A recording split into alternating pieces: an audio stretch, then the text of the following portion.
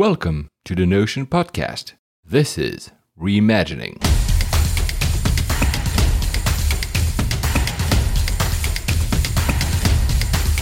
Hi, I'm Paul. I'm with Stephen for Reimagining as always. But today is the last episode of this series. And what a series that was. And of course, it's the pinnacle today with Sam. I'm totally putting pressure on Sam. But before I let you, giving it away now. I'll let you introduce him. Just a word. We'll take a break for about a month, and we'll get back to our usual Pain of Scale series, and that will be in October. So just stay tuned. But now back to the pinnacle of the series. Stephen, can you introduce us to Sam, please? Yeah, so our next guest is Sam Fromson. Sam is an extraordinary guy. He's multi-talented. He's multifaceted. He's a rabbi who spent 2 years studying in Jerusalem before, I think, reading natural sciences at Cambridge. He's the father of 4. Is that correct? Actually 3, but I'm I'll take sorry. it. I know my wife isn't expecting for anyone listening. Okay. Before that gets back to my mother-in-law.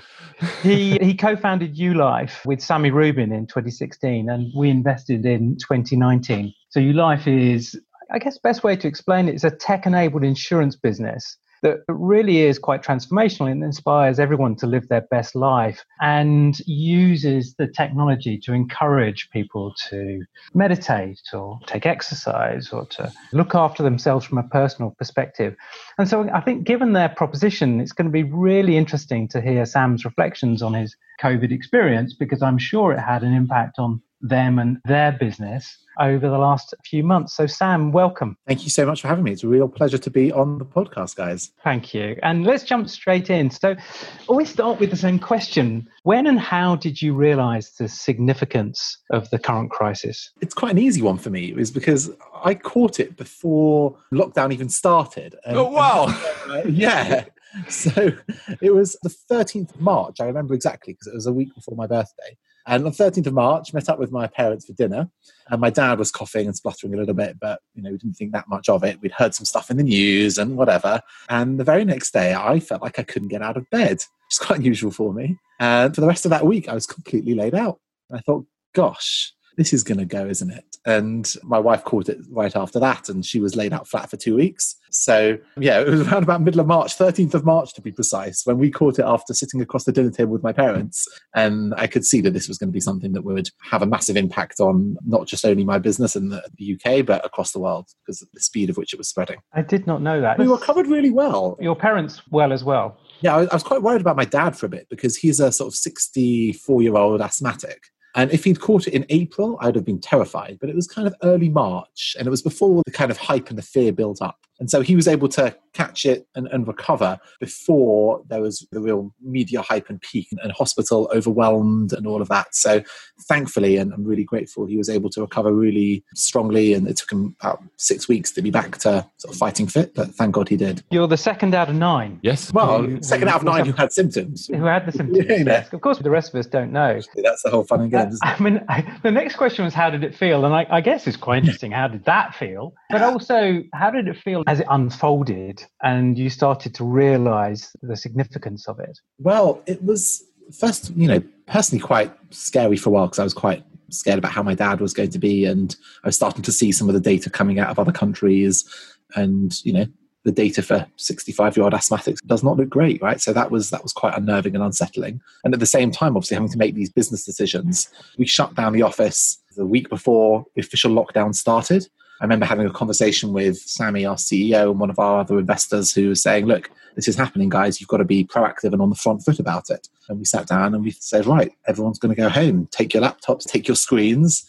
I felt really emotional, seeing everyone walking out of the office holding their screens and, the sort of homelessness feeling of people detaching themselves from this place where we're all quite enmeshed, and we've been sweating together and working together and building something together, and seeing it empty out and turning off the lights that Thursday evening. It was actually quite emotional. And combined also, I was quite fearful, because previous to the current experience, I'd always been a little bit skeptical about the mass work from home, and as I think many people had been. And I just was terrified, is this going to be the death of our culture? Is this going to be the death of our energy and our productivity? And so a lot of those feelings were really overwhelming for me at the time, combined with also thought, oh my God, what am I going to do with 3 kids at home for that length of time when schools were shut? And yeah, it was a lot of things going on all at once, to be honest. How did you come to terms with the impact? I mean, how quickly did you realize this is going to have an impact on the business and therefore on your customers and the changes that you needed to make? Yeah, so we had a whole bunch of contracts that we were supposed to be closing at the end of March. So just a bit of context, right, for people listening. ULife really was gearing up in 2019. We launched our product in the end of 2018, and we're building our sales team and building up our marketing partnerships and our affiliate partnerships, and really building up momentum towards the end of 2019. And our predictions and our vision and our dream and goal was to have a massive Q1 2020, go in with a bang, go in strong, and make 2020 the year when we did 10x on our revenue. And it got to the end of March, and we'd sold some stuff, but we were up like maybe a tenth. We were at a tenth of where we'd promised and where we'd hoped we would be. And contracts, big contracts, meaningful contracts for us that were supposed to be closing, just got sidelined. And I just had this sinking feeling of, oh my God, is this just going to be an absolute disaster? That we had walked into a board meeting, I think it was the very first week of April, and my heart was just in my chest thinking, or my mouth, sorry, heart was in your mouth, my heart's normally in my chest, you know where it goes. Thinking about how it would be received and what story we could tell about how it was coming. And, it was a really tough time. And as a result of that, and as a result of what was happening through the end of March and beginning of April, we made the hard decision to let go. We were a team of 54 people going into March. We decided to let go 7 people and furlough another 7 plus or minus, which obviously wasn't a fun decision and led to some really difficult conversations. But that was a very draining time. I can imagine. And notwithstanding the fact that obviously it's very personal, it's also the fact you can see this happen to so many other people around you. It can be it can be really very stressful. But I was just wondering if you could talk a little bit then about the rescue plans, if you would describe it as that, and in particular the mind shift from gearing up for growth, playing to win, versus perhaps playing to survive.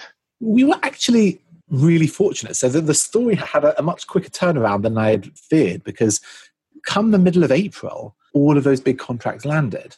And by the end of April and going into end of May, beginning of June, Q2 numbers, we just had our strongest quarter on record. It was a really strange feeling to see so much happening around the UK economy, the global economy, and so much suffering and so much hardship. And then at the same time, our business proposition was really resonating with people. And life insurance as a force for good, life insurance as a product that cares for your loved ones, life insurance for businesses, showing that you as a business leader care for the things that are most important for your employees, combined with digital wellbeing tools, doctor at home services, inspiring people to walk more, to meditate more.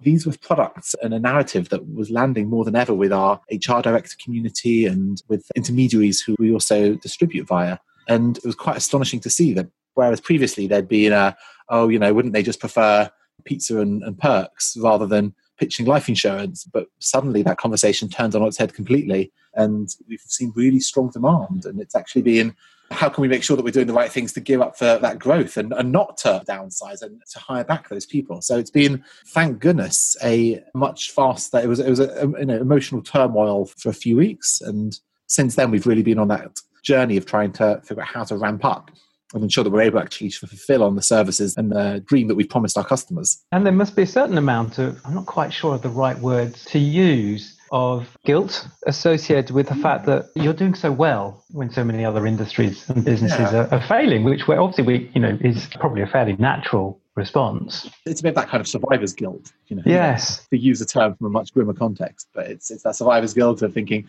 wow, we've grown 5x this year so far. But as with all survivor's guilt, you've just got to, and thankfully my wife's a psychologist as well, right? So she helps me do these things. So you have an on-hand psychologist when you're running a startup. It's very handy, isn't it? I'd recommend it to everyone. So if she keeps me on the straight and narrow, you guys just got to do your best. And the mission that you're on of improving people's lives and promoting financial well-being, physical well-being and mental well-being, what you're doing is important. And it's obviously heartbreaking that other people are in challenging situations, but you've got to just knuckle down and think about the improvements to the lives of your customers that you can affect, and pushing the product updates that are going to actually care for people in these times, and facilitating companies to be there for their employees, to be there for their team members. And you guys have just got to focus on that and bloody well get on with it. We definitely need more psychologists. Well, always happy to offer our services. So that's really interesting. And there have been a few examples of portfolio companies who've seen that kind of guilt associated with success when there's so much other hardship around. But I do wonder, what are you doing differently? People still working from home? Have you changed the focus in terms of how you're interacting with your customers? Have you changed your product strategy at all? Definitely, everybody is still working from home. We opened up the office for those who'd like to use it. But as you can imagine, we've seen very few people taking us up on that. And in terms of the conversations that we're having, our core product remains the same, right? We sell life insurance to businesses. And alongside the life insurance comes well-being tools and a well-being app that rewards you for building positive daily habits. And that has not changed. We're still very much clear on that mission and using those financial services as a force for good to improve people's lives. But the narrative has definitely changed somewhat, and the ease of building that initial relationship has drastically simplified because people are so receptive to that message. And people are so receptive to the importance of employee well-being, so receptive to the importance of financial well-being and providing for people's long-term future as their employer. So we found that knocking on doors has become quite a lot easier.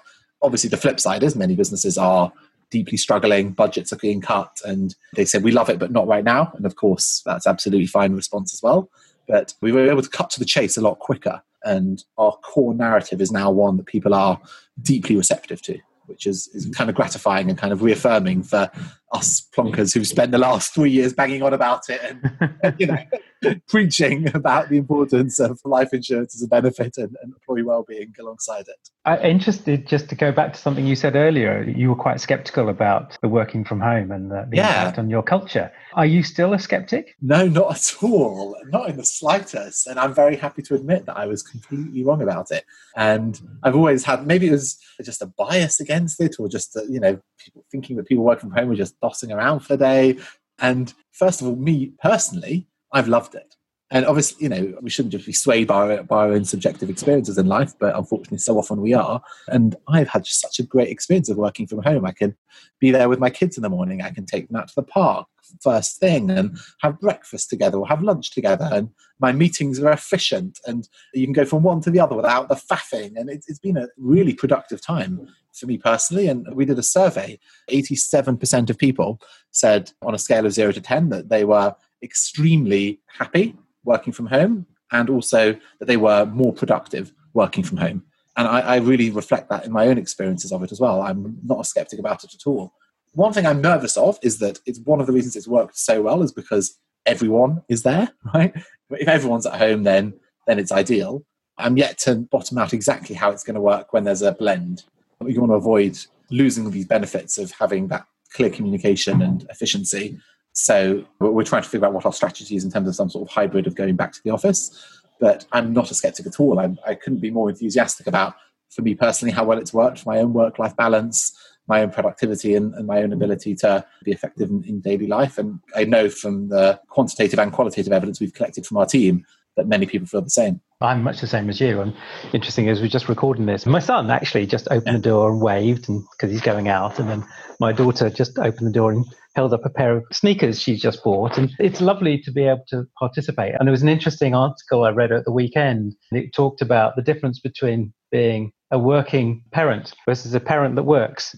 And we're parents, those are the most important things in our life, and actually fitting our work into our home lives. For me, it's been a wonderful experience. I'm with you 100%. And it's something we are going to look at in the latter parts of this year about the challenge of that blended work where some people are on the office and some people aren't. And I think that's going to be really interesting, and how we evolve the kind of working patterns and behaviors to support that. I think it's going to be interesting. But you're not alone in seeing higher levels of employee engagement and satisfaction and productivity in the lockdown. It's going to be interesting to see how that plays out. Do you think this is a wholesale shift, or is it a temporal one? That people are suddenly realizing the fundamental importance of wellness and supporting their employees and tying that in with life insurance. And are you reimagining a different future for your business, perhaps for the industry as a whole? We're pretty convinced that this shift is here to stay, because the beginnings of it were already happening. You've seen across the industry for a number of years more talk about well-being, more talk about holistic and preventative healthcare. and more a shift towards digital health and companies to be involved in that aspect of their employees' lives. And it's not something new.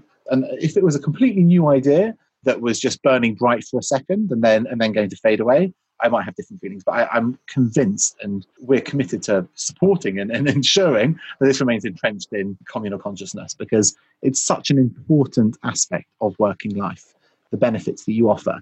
How do you truly care for your employees? How do you truly ensure that they're able to bring their best self to work, that they're able to live their best lives, they're able to use the technology that you provide them with, not only to be efficient and hardworking, but also to live a fulfilled life and to improve their lives on a daily basis.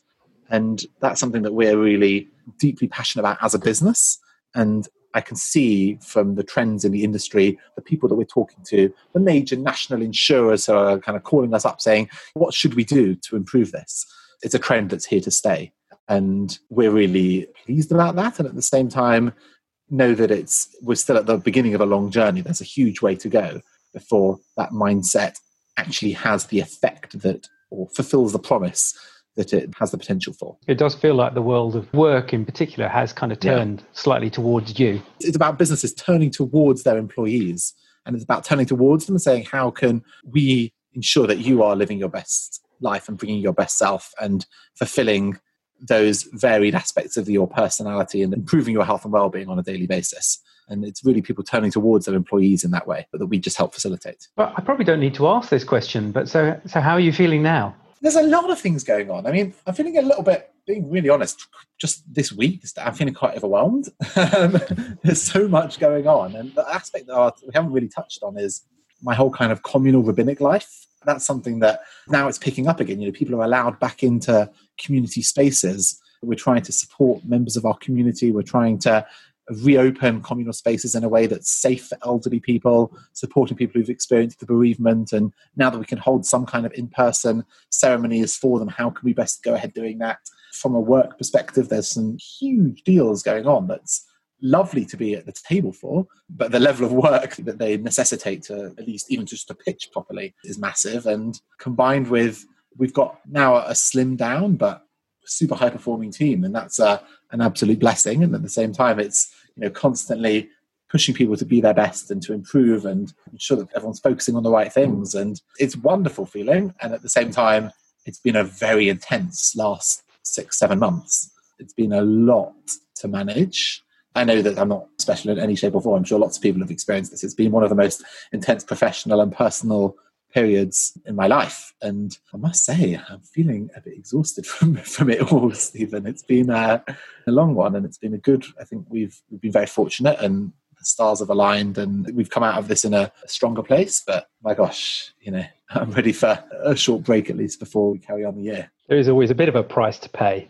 Yeah. When you go through that. Yeah. And I don't want to sound ungrateful, because that is not the case at all. I feel very blessed as a company, and there's so many people in much more challenging situations than we are right now. And me feeling overwhelmed is peanuts compared to people with that deep existential anxiety of, what am I going to do? I don't have a job anymore. My industry doesn't exist anymore. And I'm so aware of that and so sensitive to that as well. And if anyone is in that situation who wants to reach out or thinks that we might have a job available that they'd like to apply for, whatever it might be, purely for advice or networking, then I've tried to keep my virtual door open. So where can people find you? Easiest place is just on email, sam@ulife.com, or a message on LinkedIn. And if I can help or just be in touch, it'd really be a pleasure to. Sam, it's been a fascinating conversation, and as ever, always great to talk to you and to learn more about you and your business and everything you've been through. It's a real joy and inspiration. Thank you. Thanks so much, Stephen, and thanks for the interesting questions and the opportunity to be part of the podcast. Thank you, Sam.